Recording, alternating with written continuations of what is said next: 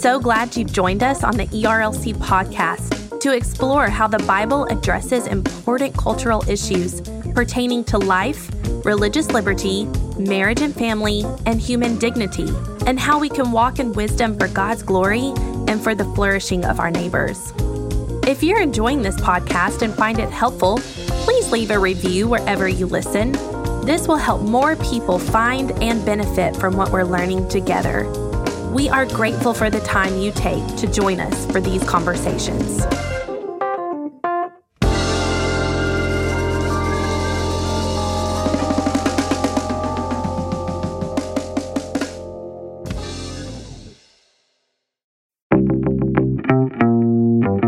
Welcome to the Digital Public Square, a podcast from the Ethics and Religious Liberty Commission about ethics, theology, and philosophy in today's society.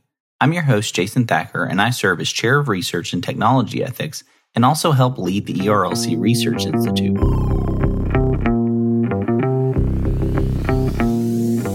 Each week, I'm joined by some of society's most influential thinkers, writers, and leaders to talk about the important ideas shaping our society today, as well as some of the top issues of life in the digital public square. Our goal with this podcast is to equip you to navigate these issues with biblical wisdom and insight. As always, alongside this podcast, we also have the weekly tech newsletter that you can sign up to receive each Monday morning. This resource is designed to prepare you to think deeply about the pressing ethical issues of technology, as well as life in the digital public square. You can subscribe now at jasonthacker.com/weeklytech. In today's episode, I'm joined by Dr. Ray Ortlund, a longtime pastor and the author of a recent book, The Death of Porn: Men of Integrity Building a World of Nobility. And today we talk about a gospel vision for combating the scourge of pornography in society today. Ray Ortlund is the president of Renewal Ministries, the pastor-to-pastor at Emmanuel Church in Nashville, and a canon theologian with the Anglican Church of North America. He's the author of several books, including the Preach the Word commentaries on Isaiah and Proverbs, as well as Marriage and the Mystery of the Gospel. He's also a contributor to the ESV Study Bible. And now let's join our conversation. Well, Ray, thank you so much for joining me today on the Digital Public Square. As we get started, can you tell us a little bit of what went into this book and why you wanted to write this particular book in this season? Yeah, thanks, Jason. It's great to be with you. I wrote this because through hundreds of interactions with my son's generation, guys at Emmanuel Church and other young men, magnificent young men in their 20s and 30s, I began to realize that they don't understand the grandeur that God has in fact put upon them. There's nothing in this world that talks to us about our God-given magnificence. But the Bible, on page 1 of the Bible, I mean, this is not a theme that develops along the way. It's not a sub-theme. This is one of the main messages of the Bible. Genesis chapter 1, page 1 of the Bible, God creates us in his image, after his likeness. So this is true universally. It's part of what it means to be human. And what is it to be in the image of God? The word image is used elsewhere in the Old Testament of an actual statue. Now, we aren't literal statues of God because he has no form, no shape, no edges. But Gerhard von Rad, in his commentary on Genesis, says that just as an emperor with a vast domain puts up a statue of himself in those parts of his empire that he doesn't often visit, God, the King of the universe, has placed us here in this world to embody and to represent and to advance his kingdom. We are royal figures representing the king. That is a grandeur this world didn't give us, and that is a grandeur this world can't take from us. And what if my son's generation, what if this rising generation dares to believe that's who they really are? And that's why they're here. It would change a lot of things, including the problem of pornography. Yeah. I think it's pretty obvious on the outset of even talking about it in that way that this is a kind of a different book on pornography. I think often a lot of books on pornography focus on tips and tricks and accountability strategies, and all of those things can be good and helpful. But you're kind of going back and showing us the grandeur of God, how we're created in his image, how we're made for nobility, how we're made to be men of nobility, especially.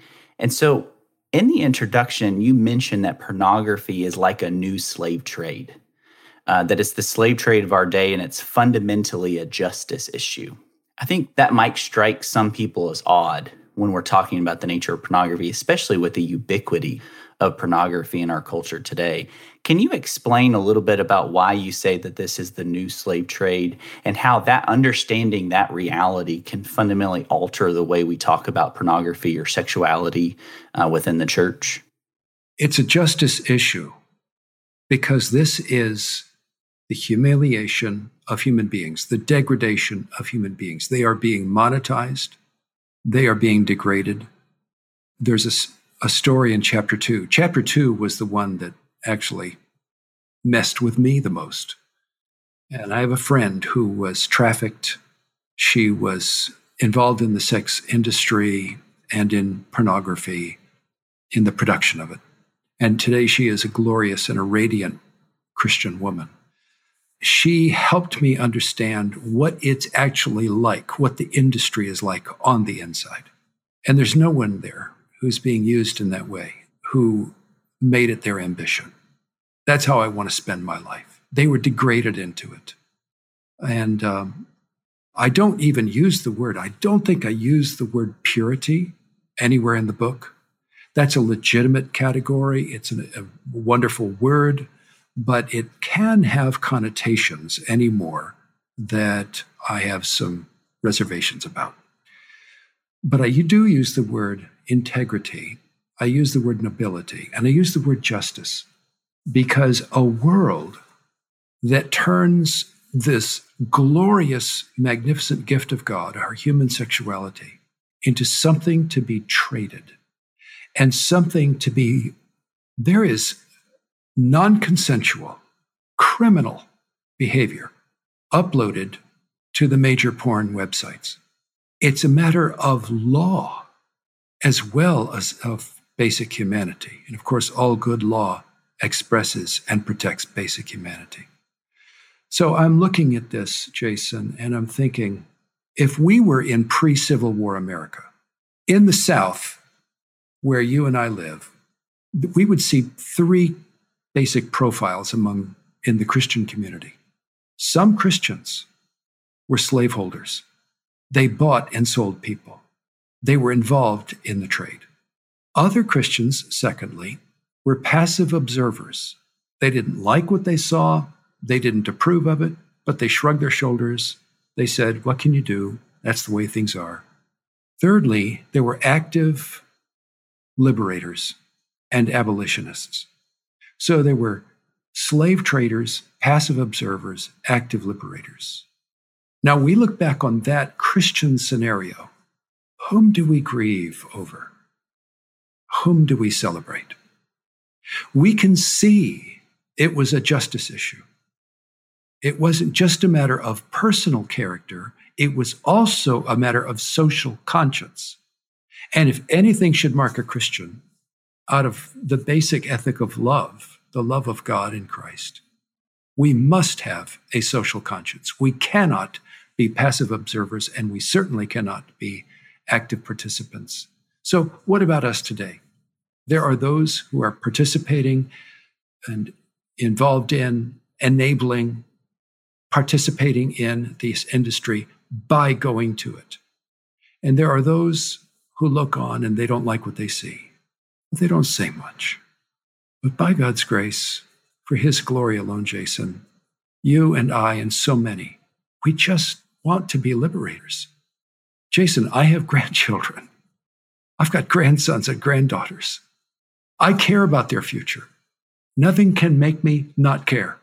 So here I am in my 70s, and it's hard to imagine a better use of my 70s than to fly right into the center of this storm and do what I can to stigmatize, marginalize, recategorize the porn industry, while simultaneously talking to young men in my son's generation about their actual grandeur in God's image and the grandeur of every woman on the face of the earth.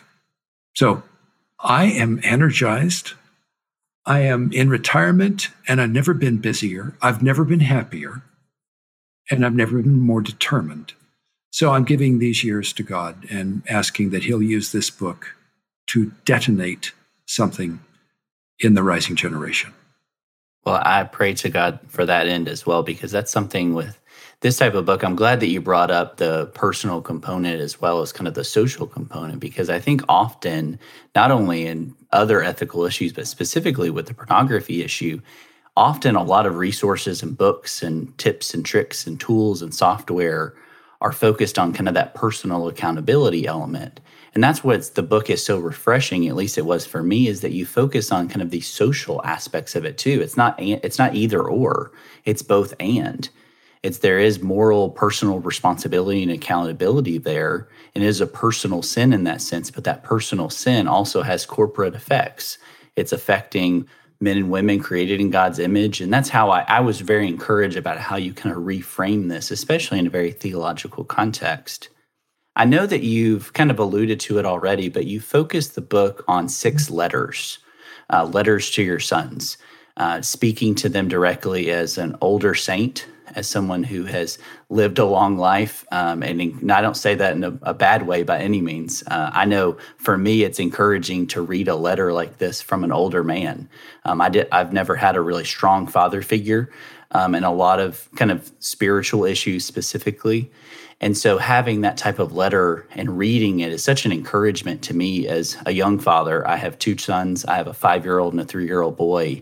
And I often think about pornography, not just how to keep them away from it in that sense, which is obviously something my wife and I talk about, but also how to raise them to be men of nobility, as you write, and men of God, pursuing after Him and seeing kind of the fullness of this.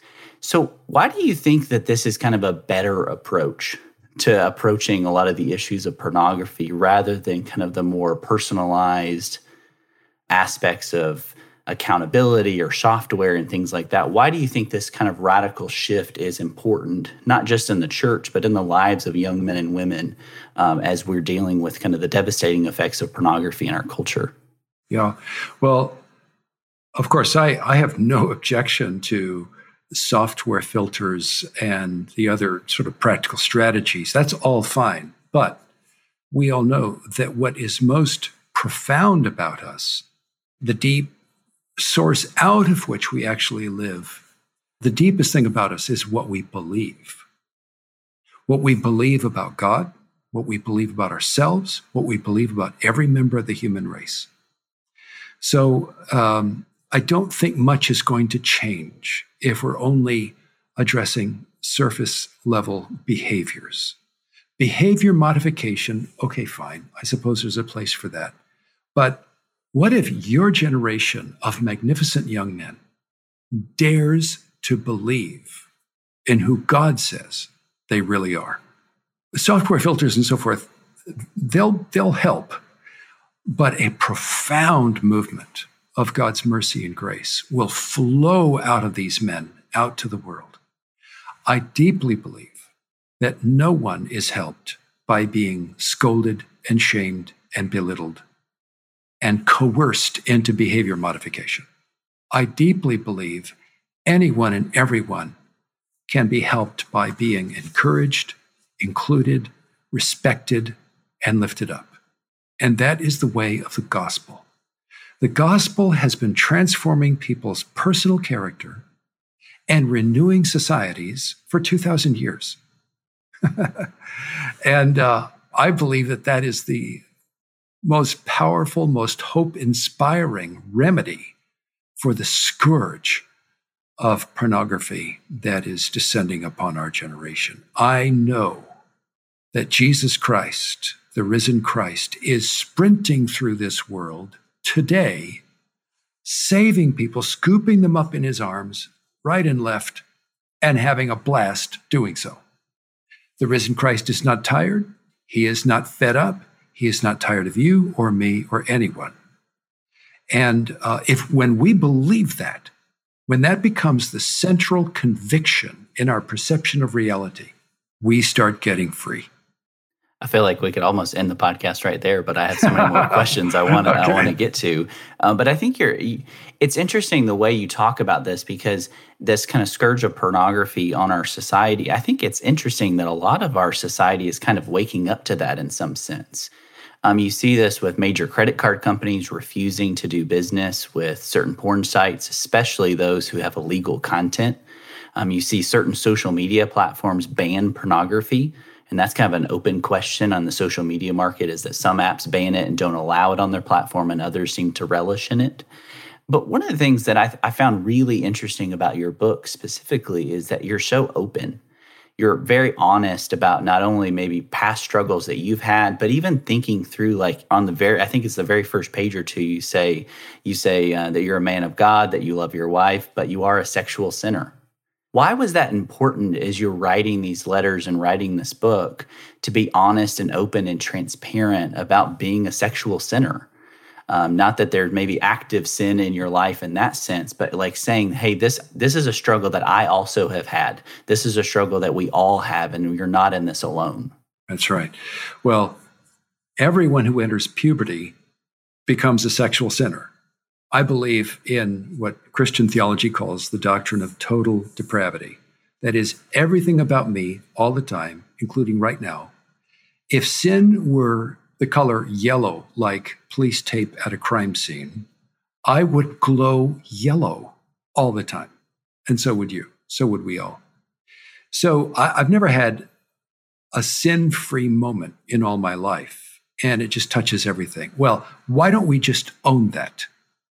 And the reason why that matters is that starting out in a book like this, especially about our sexuality, is so personal. It's so tender. There's such emotional impact. The power of shame is so gripping. But Jason, there's no shame among equals. So I wanted to set the table, so to speak, early on and say, we're equals here. And no man reading this book, no woman reading this book is facing anything that I haven't faced. So let's put the truth of our need, the truth of our failure, and so forth, the truth of our betrayals. Let's put it all right out on the table as friends together, as allies, and no one is shamed, no one is singled out, no one is cornered and embarrassed. But we come together as friends in the presence of the risen Christ. And I believe, Jason, that the risen Christ right now, the crazy inside me wants to think he must despise me. If he has any self-respect at all, he will despise me. He should despise me. Look at me. I'm 72 years old, for crying out loud. I should be a better man by now. Isn't he up there looking at me, rolling his eyes, saying, Ray, really? After all this time?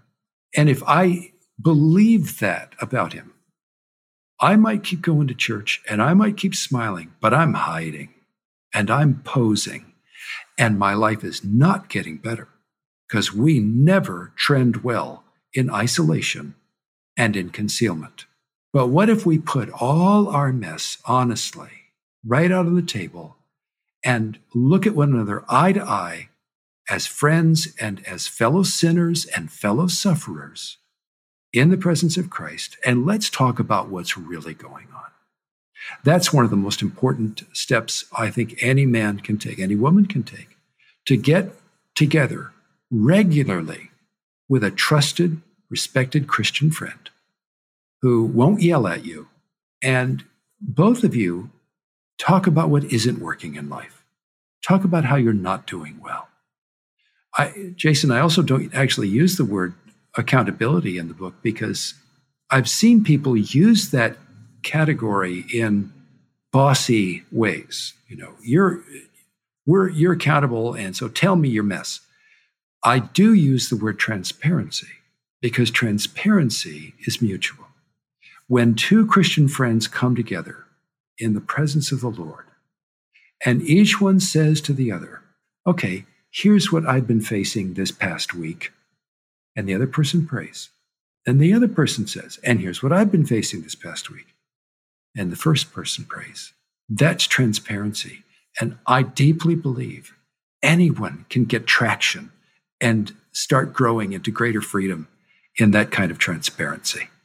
This is all kind of part of it, and this has been so encouraging and edifying to me, just even interviewing you, much less reading the book. But one of the things that you regularly mention in the book is kind of your goal is to encourage men, especially to this new world of nobility, where both men and women can flourish.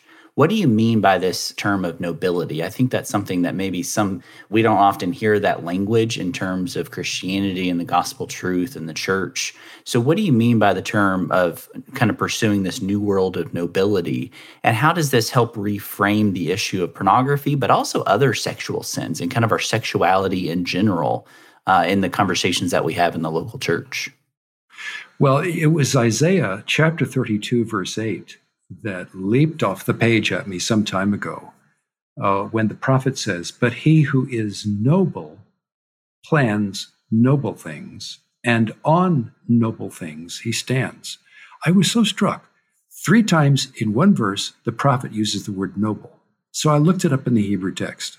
I was surprised to find that root, that Hebrew root, is used in the noun over in the law of Moses for a free will offering. Now, what was a free will offering? It was an over and above, Lord, you have been so amazingly good to me. I've tithed and I've sacrificed. I've done all these, I've followed the protocols of Levitical worship. But having completed that, I'm not satisfied until I just add to it all this outlandish gift of devotion as a free will offering. It's not required, but your heart won't rest until you just pour out that free will offering. Now, that helps me understand the mentality of biblical nobility. Biblical nobility is a heart, a mindset, a way of thinking, an outlook on life that is, as we would say today, all in. It's a generous, wholehearted, enthusiastic, cheerfully sacrificial determination and resolve that Jesus will be glorified, where right now he is distorted and denied. So a world of nobility is my son's generation, again, starting to believe in who they really are in God's sight, starting to believe in who every man and woman is in God's sight, including the people involved in the porn industry. Every Christian guy realizing those people are precious in the sight of my Savior. I have a moral obligation to them in his sight. I will stop being predatory. I will become their defender and their advocate. And I will take bold steps. I will pay a price for their dignity and for their grandeur. Jason, that mentality, that new resolve leaping up in a man's heart, that is the birth of nobility.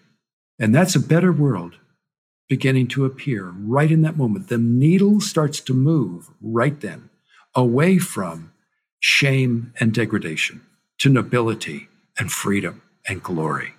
And I think part of that change you write on pretty early on in the book, in the first, I think, 2 letters, speaking of how we are royalty. We as men are royalty, but she is also royalty, especially as you're writing to young men in this book. Can you explain a little bit about what that means, that we're royalty in the sense of our identity in Christ, and how that can kind of rally us together in understanding the dignity and the value of every single human being? We actually have to open up our Bibles to find out who we really are. Because every single day in this world, we are trivialized. We are mistreated. In this world, you and I are units in social collectivities merely useful for somebody else's selfish grandiosity. For example, we're part of a market niche, part of a voting bloc, and so forth, whatever it might be. The advertising coming at us trivializes us. It has no awareness of who we really are. So the message we get from the world is demoralizing and degrading. But when we open up the Bible, the message we get there is actually hard to believe. It's so astonishing that there would be something godlike about me. Not that I'm without sin, not that I'm omnipotent. This is not like a a graduation speech at a high school where the speaker tells you, oh, you're so wonderful, you can do anything you want. Just, do a search on the internet and get the right information and become whatever you want to be. I don't believe that. That's actually quite small. One of the reasons why we live in such an angry world right now is that there is a deep, intuitive awareness. I'm not nothing. I'm not trash. And everything around me, and even my own thoughts, treat me as I'm frustrated. Why isn't this working? And we search around for an identity that will satisfy us way down deep, and a sense of purpose that will satisfy us, and nothing does. We give our hearts away to these false and fraudulent purposes. We get our hearts broken over and over again. We move from one trend to another, from one cause to another, from one idol to another. And no wonder everybody is angry. And we're all blaming each other. And God comes among us through the scripture and says, let's just change the subject. From everything you hate about your life to every purpose I have for you. You can stop hating your life. You can stop hating one another. You can start believing in the truth of who I say you are, and you can start making this whole world a better place. That's why I wrote the book. Yeah, so that it's so encouraging to me, because that's how at the ERLC and through our work, especially in technology ethics, that's something we're trying to help people recapture, especially in the digital age, is this understanding of the dignity and the value and worth of every single human being, no matter their belief, because a lot of the issues that we face surrounding technology and in the public square, as you say, is that there's this longing for identity, there's this longing for purpose, and there's frustration that spawns from that. And kind of reframing in this understanding of human dignity, which is really at the core of Christian ethics. That's kind of my specialty, my focus. Helps to refocus and reframe a lot of the issues of the day through this idea of human dignity. I know I hear regularly from pastors who are kind of beat down in some sense, especially throughout this the pandemic, but a lot of the social tensions that have been flaring, a lot of the political tensions that have been flaring over the years. And you serve as a pastor to pastors at Emmanuel. You've been a longtime pastor. I know you've been a personal encouragement to me throughout the years, as well as many other men and women. And so I want to ask you to shift gears a little bit and ask you a pastoral question. I know a lot of pastors, especially we just saw some recent research come out to say that I think it was almost half of Protestant pastors have heard within their churches people talking about conspiracy theories or falling victim to fake news. And there's this tension that's kind of flaring up within the church and even kind of the wider culture. So what advice or counsel would you have specifically for church leaders on navigating some of these kind of tough issues surrounding technology, tough issues surrounding social issues and political issues, and encourage them to kind of reevaluate and encourage their people to reevaluate their relationship with technology, coming just specifically from a pastoral perspective? Yeah, Jason, wow. Thank you. I don't see any quick fix. I think what we're discovering is how under-discipled by Christ we and our people actually are. And it's these social forces over the last 5, 6, 7 years that have just brought up to the surface the deeper layers of incomprehension and unbelief in us all. The definite article, the issue for us as pastors is to help people see, believe in, and follow the real Jesus. Not the Jesus Jr., not the bobblehead Jesus that sort of just rubs off on us along the way somehow as we're walking through American culture, especially in the South and the Bible Belt. There is a famine of the deeply soul-satisfying, magnificent, massive, industrial strength, real Jesus Christ. When we pastors press by faith into who he really is, and then share those astonishing discoveries with people, then we have a Savior big enough to rally around, big enough to let us loosen our grip on these false causes and distractions and secondary and tertiary issues that do divide us. And we can come together around him. But it's going to take a generation of fresh, courageous, big Jesus preaching and discipleship. It's going to take a generation. Because A.W. Tozer, 50, 60 years ago, said, a revival of the kind of Christianity we have in America today would be a moral disaster, the impact of which it would take us a century to get over. I believe that is still our position today. And we pastors are simply discovering how profound is the need of our people and of our cities.